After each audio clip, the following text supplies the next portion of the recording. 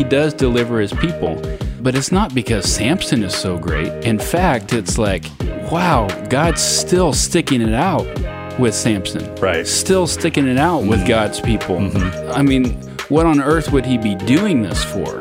It's supposed to wrench your heart. This is not right. We have that heart cry in us. We'll look at these kinds of things, the injustices of the world, and say, this is not right. God, make it right. Everyone else could be faithless. He's faithful.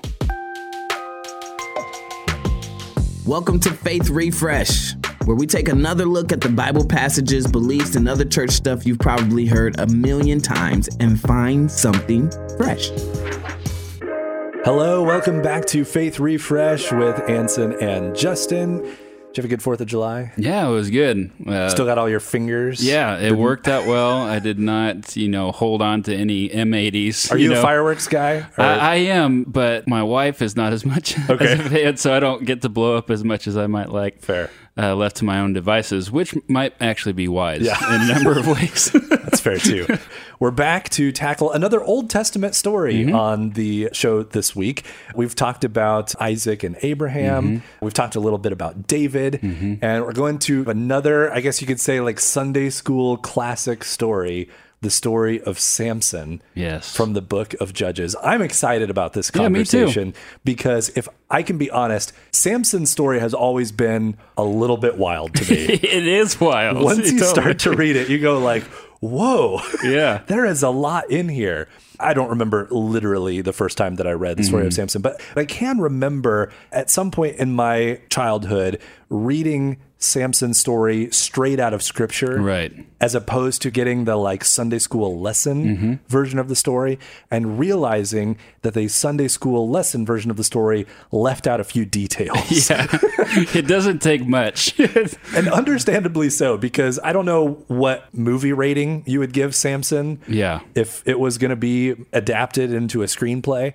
But at least PG-13. Yeah. And maybe closing in on R. Oh, absolutely. Maybe beyond. Yeah, totally. So it's understandable why we maybe skip over a few of the details in the like first grader version of the story. You see the Sunday school or like children's Bible version of this. And it's like, okay, Samson was a big, strong man. Right, yep. And he because of God. Oh, well, I was going to say because of his hair. But that's maybe true. because of God. I get it. God empowered his hair, perhaps, and he has big muscles, and he's helping to lead Israel. Maybe kind of that's confusing, too. The whole Judges thing is tricky. And then something kind of goes wrong. Yes. But he ends up maybe learning his lesson, maybe. Yeah. And then knocks over a building. The end. The end. I don't know. Like, as I think about it, it's even hard to sum up the story, not including the seedy details. Totally. So I'm not even sure really how you do it. But it's a complex story and a complex book. Yes. Because Judges is a very wild book in and of itself. I think sometimes we just don't quite know what to do with it. I was telling you just before we started recording that to me, like Samson has always seemed confusing because he's kind of this like morally ambiguous character. A lot of times we have an easier time understanding a story or a person when we can kind of just put them in a category or into a box and make a binary decision about them. Yeah. So like David is a man after God's own heart. He's a good guy, so we'll put him in the good guy box. Exactly. Yep. As we talked about a few weeks ago, even his story is a little more complicated than that. Or then how about Jezebel? Like we literally like use her name to describe bad people now, so we can put her in the bad box. Yeah. And then you come to Samson, and it's like, well, he was set apart. He took these very spiritual sounding vows. He was given power and some responsibility, and then maybe he messed it up. Is he a hero of the Bible or an anti-hero of the Bible or somewhere in between? Yeah. I think that's part of the beauty of the book of Judges and Samson's story. To get into it and understand it on its own terms is wildly different than a lot of our initial maybe exposure to it or readings of it. Yeah. Samson is strong because of God. He got his hair cut, and that's not good because he fell into temptation. Right. He got duped, but then it came back around and God won the victory. You know? Right. But the book of Judges overall is tragic. The genre of it is tragedy. So when you look at the book of Judges, we are right to read it at face value to say, it seems like things are going from bad to worse. Yeah. And it's like, what's missing here? Like this is spiraling. And Samson is part of that downward spiral. Sometimes I think we have this moral fairy tale framework where we're looking for the heroes, the people we're supposed to be like. Yeah. We're looking for the happy ending. Yes. And you will not get that here. Like if you try to force it, maybe you could find a way. But even as you were going through it, I was having a hard time doing it. Like, I'm like, well, he loses his eyes and then like kills a whole bunch of people by knocking over a building, and that was good? Question mark. And that's like we're on the right track. And it's like, this does not seem good. It's like, it does not seem good. That's such an interesting point because I think you're right. I think we struggle with the idea of tragic story a little bit. Like in other cultures or in other times, tragedies were a very understood genre of storytelling. But I feel like they're pretty rare in our culture. It's very rare that you go watch a movie and the bad guy wins, or you don't get that happy ending. My daughter, Arwen, who is 8 years old, she struggles with movies because she gets kind of anxious about, that point 2/3 of the way into most movies where the hero is struggling, things aren't looking so good, right before the happy ending, right? And we tell her, like, hey, we're watching a Disney movie. It's going to end okay. Coaching her through it. Yeah, like you can trust these movies don't end with the good guy in failure. And so it's like we reinforce like stories end with a happy ending. Yeah. That's the way it works. And so I think when we bring that framework to a book like Judges, we're trying to like conjure up some good feelings somewhere. But what you're saying is like, no, if you're having a hard time doing that, if you're going like, man, this just seems like a big giant mess, totally, then you're getting it. Yes, is what you're that's saying. it. That's exactly the what the story's trying to tell us. And if we take the long view of Scripture, like Genesis to Revelation, God is going to make everything right. Right. But we're in Judges. And Judges is one of the deep valleys of the Bible, where it looks like if there is a hope, it's really faint, and it's getting fainter by the second. Yeah. And we don't know if this people of God, they're going to pan out or not, and if God's going to stick with them. What other context do we need to know from the book of Judges to help us understand the specific story of Samson That's a little bit good better? Question, yeah. A lot of it's about leadership. So you look at Judges, and the word judge, we think of maybe a courtroom, but the word judge biblically is more like savior, deliverer. It's more like a general or a warrior that comes on behalf of God's people. So it's a little bit different than we would probably use that term. You're talking about leaders that rise up in these times of crisis. It's kind of like a king, but maybe with a little less overall sovereignty. Yeah, I think if we were to use like kind of tribal language, it would be like a war chief over a territory. So you have these different territories and tribes of Israel, and they would kind of fall into sin and breaking their faith with God. There would be consequences of that. The neighboring nations would come in and oppress them, and then out of that, the people would cry out, and a deliverer would rise up. So this is the leadership thing. But you have this time span between Moses and Joshua on one hand, all the way to King David on the other hand. Yeah. And Judges sits in between that. And you're like, man, there's a real mess in between. And it begs the question, like, what is a spiritual leader? Who are we looking for? What is God going to do with the people if they walk away this many times? Is he going to get fed up and leave them? Yeah. All those questions. And Judges just goes from bad to worse, and makes those questions more and more tense as you go through. It really is this valley between these mountaintop experiences of Moses and David. Yeah, and I think that it might be good to know that there's no author that's really clearly stated. The traditional understanding is that Samuel wrote the book, who is the one that anointed David king. It would make sense. Okay, he's putting together this history and these stories and saying, we need to come back and be unified, become one kingdom under a king. And this king needs to look differently than these judges and where we've been. So not only are you going to get kind of a mixed bag of spiritual leadership in Judges, but you're going to get like Samson, who's like, it's hard to find a redeeming quality about him. It's really a bad look. So we come to Samson specifically. Yeah. One of the first things that we learn in the account of Samson is about these Nazirite vows that Samson is bound to from the very beginning of his life. I think for a lot of people, they might come to this story and kind of go, where did this come from? Like, I don't have a lot of context for like why he's making these vows, where they came from, why they're important. But it seems like understanding the context for those is pretty important to understanding who Samson is and what he was all about. Because without them, if you kind of just set it aside, or you even put maybe too much emphasis on some of the ramifications of those vows, like the fact that he had long hair, for example, it's very easy to think, at least for me, of Samson as like this fictional superhero type guy, right? Like, we're super into the superhero movies right now. We've got like the Marvel Cinematic Universe. Samson almost feels like he would be right at home next to like Iron Man, right? He's like this flawed leader who has long hair, and that's where his power comes from. And then he's basically like the Incredible Hulk as long as his hair is long. But then if it gets cut short, he's going to lose it all. This is something that is sometimes, I think, hard for us as believers to say out loud in our churches. It kind of sounds hard to believe. If we're just honest about it, I think like you read it and you go like, this sounds like a Marvel story. This doesn't sound like a real person that actually lived. So what does Samson's context, the context of Judges, like you were just talking about, these vows and stuff, how does all of that shape our understanding of who Samson, the person, actually was, as opposed to like Samson, the comic book figure that we might have in our minds? Well, it's understandable that we bring our categories with us whenever we read anything, including the Bible. It would be difficult not to bring some kind of, this idea of legend, this, idea of comics, heroes and villains and all that. Like Samson's hair is his kryptonite. Right, exactly. It fits perfectly. Yeah, exactly.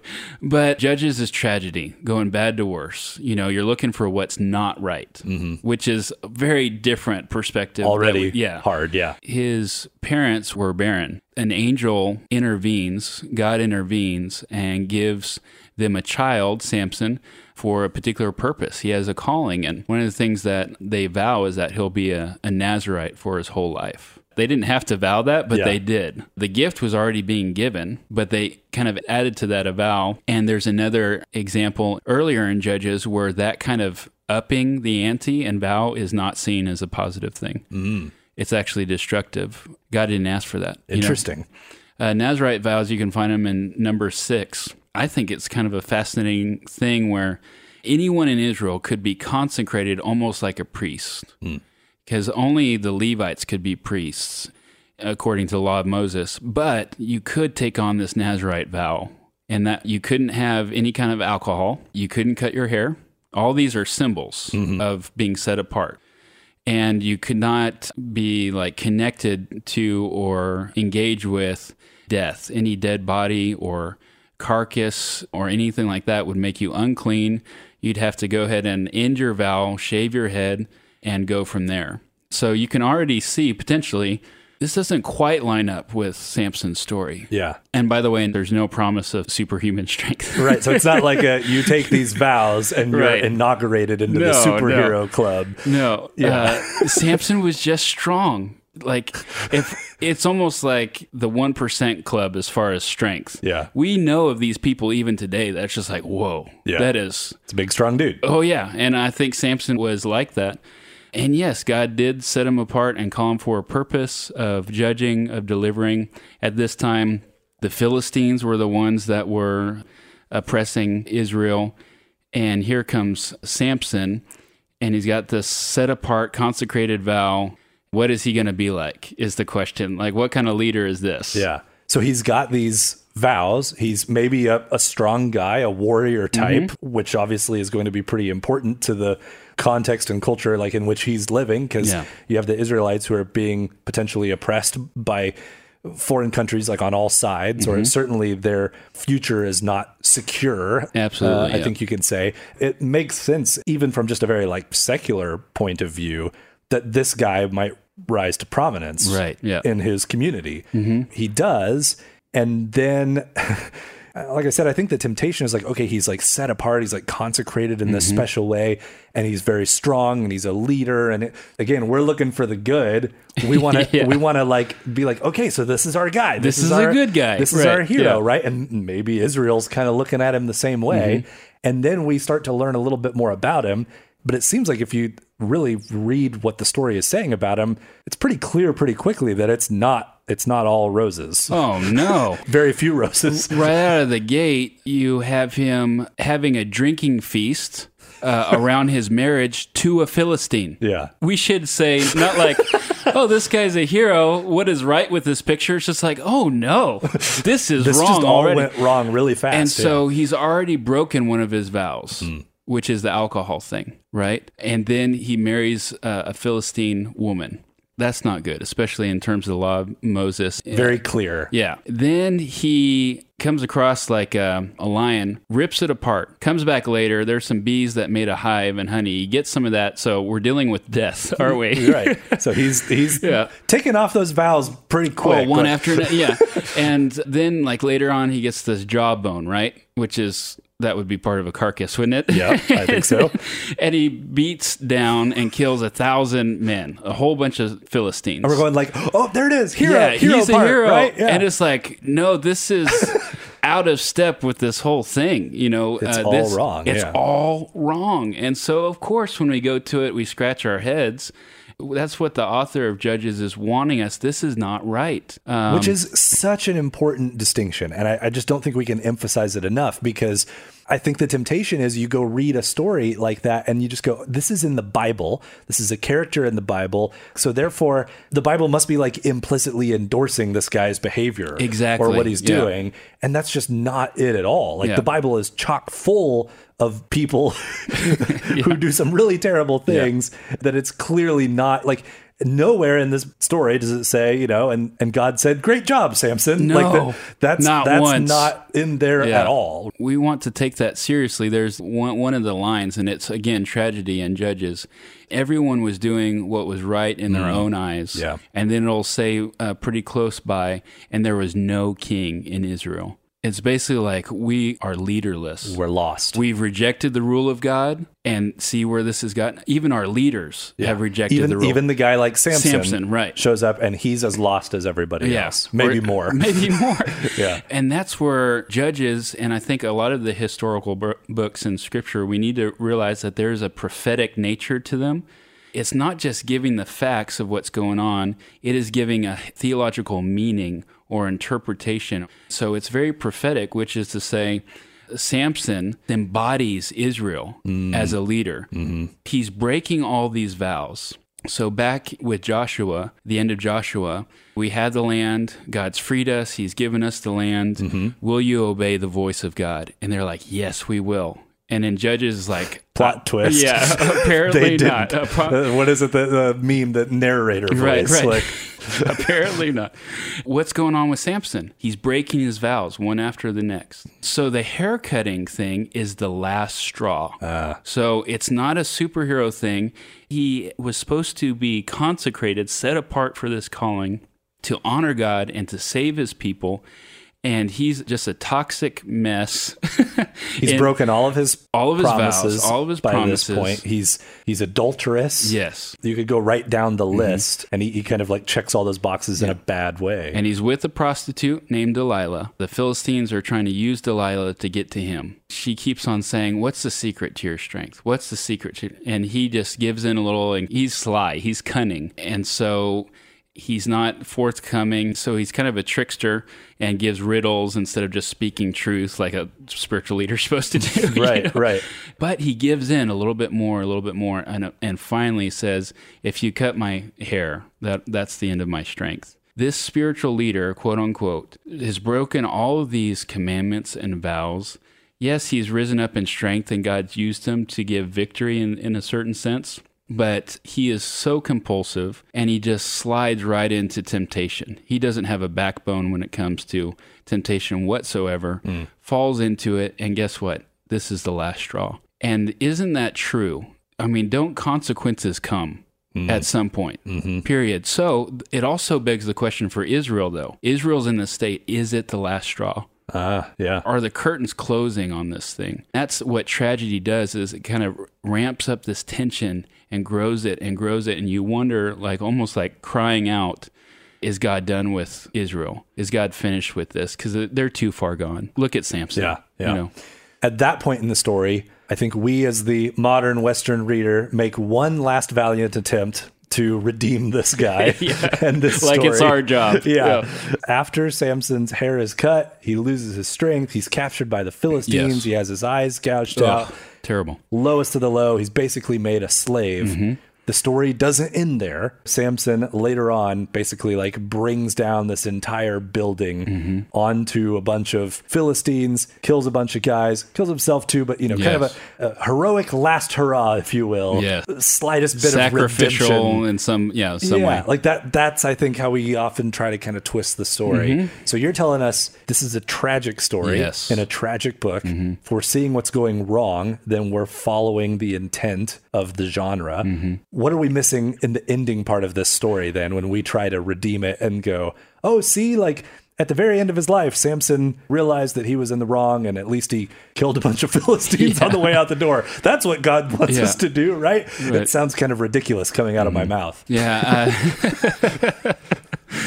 If you just slow down and read instead of like maybe a Sunday school, like wanting to make it a happy ending twist at the end. Find the moral, you have this setting where Samson, this great judge of Israel, defeated the Philistines on more than one occasion, is a slave, and now he's being paraded around in this party. Basically, look at the God of Israel. Yeah. Here's his great mighty warrior. Right. And they're in context of their own gods and shrines and stuff like that. Basically, our God is defeated bigger, yours. is bigger than your God. And here's the proof. Yeah, and look at this Samson. Is the best your God has to offer, and he's defeated. Yeah. We might be tempted to read into the story that Samson cries out to God, which is like one of two times I think that he talks to God in the story. Okay. Yeah. And both of them are selfish. We could talk about but this example is not, God, you're the true God. You be honored. These are false idols. You save your people. Deliver your people. No. What he says is, God, return my strength one last time for the sake of my eyes. And throughout the story, he's vengeful. He's about revenge. He's about giving it back worse than what he got. Right. And so picking up a jawbone and bopping 1,000 guys. Yeah. I'm glad he's talking to God and crying out to him. That's better than nothing. But ultimately, it's about him and him getting some payback. Now, God still uses that because he does crumple the shrines. Yeah. They're not gods. Yeah. They're pieces of stone. He's the only true God. And he does deliver his people. But it's not because Samson is so great. Yeah. In fact, it's like, wow, God's still sticking it out with Samson. Right. Still sticking it out with God's people. I mean, what on earth would he be doing this for? And it's because he's faithful. Everyone else could be faithless. He's faithful. But, I mean, Judges actually gets worse than that. I mean, the last part of Judges is just horrific. But again, it's supposed to kind of like wrench your heart. This is not right. God said it right somehow, some way. And I think we have that heart cry in us if we'll let it. We'll kind of look at these kinds of things, even the injustices of the world, and say, this is not right. God, make it right. And Judges is meant to invoke that kind of feeling as it goes into God is going to raise up a king. He's going to be a righteous king that also falls short. And then the kings after fall short. And so we're still crying out, who is this one that will deliver us? And that's very intentional on God's part through his story in the Bible. Yeah, one of the things that comes to mind for me is, we've talked about Abraham and Isaac, we've talked about David, and one of the themes, especially as we've talked about some of these Old Testament stories, is who is the main character in the story, right? And I think we're very tempted to look at these heroes of the Old Testament, like Abraham and Isaac and David and now Samson, and think of them as the hero, the main protagonist of the story. And how does it change our understanding of the narrative Scripture is trying to tell when we look at God as the protagonist and the main character in the story? Right. I think that really applies to this story of Samson as well, because when we try to look at Samson as the protagonist and we try to pull out some semblance of a hero from this really tragic tale, it's really hard to do. It doesn't make a lot of sense. But when the main character here is God, the main attribute then that sticks out to me about him is his faithfulness, his willing to endure with Israel, despite all of the nonsense from the judges and from the people and from guys like Samson. Yeah. That simple reframing of the characters involved in the story and thinking of the whole Old Testament really as this overarching narrative about God's rescue plan for his people has a profound impact on the way that I think we would then approach each of these individual stories. The hero here is God for continuing to be faithful to such a broken, messed up dude and broken, messed up people. Yeah, there's some interesting story arcs we could look at with this story, like in Genesis 3, after the fall of humanity, there's this promise that an offspring would come, one would come that would crush the head of the serpent, and the serpent would bruise his heel. From that point of the story, you're looking for this one. You kind of look at Moses and Joshua. The head of the serpent was evil crushed. It's like, no, well, Judges, definitely not. Yeah, you know? I mean, Moses, at least for a bit there, you kind of go, like, totally. Maybe this is the guy. I mean, he's up there on the mountain talking to but God. He falls. His face is shiny, the whole bit. But then he doesn't even get into the promised land. No. And so, you kind of start marching down the order there. And to your point, as you get into Judges, they're not getting closer. Yeah. They're further and further and further away. And you're going like, wow, this is looking more and more and more hopeless. And Samson feels like kind of almost the culmination of that. Oh, yeah. Like this It's guy just that too seemed much. like he had all this promise as this guy who's set apart and blessed and gifted and just makes such a mess of all of it. And it's interesting, Joshua, you have on one end of Judges, a kind of Aramaic rendering of that is Yeshua, which is where Jesus comes. So you have like Joshua to Yeshua in terms of the judge, the deliverer, the one we're actually looking for. And then also from David, which, there was no king in Israel. Like Judges is really saying this is what's needed. And you have King David, the first mention of Messiah, the anointed one, all the way to Jesus, the Messiah. All these stories and these falling shorts of these spiritual leaders leads us to long for, come Lord Jesus. Not only his first coming, but now where we're at, look at the state of leadership around us. Is this your kingdom come, your will be done on earth as it is in heaven? No, it's like, come Lord Jesus, you do it. You're the Messiah. You're the anointed one. You're the prophet. You're the king. You're the priest. You're the judge. You're the only one that can right this ship. And so please do it in my life and in all of human history.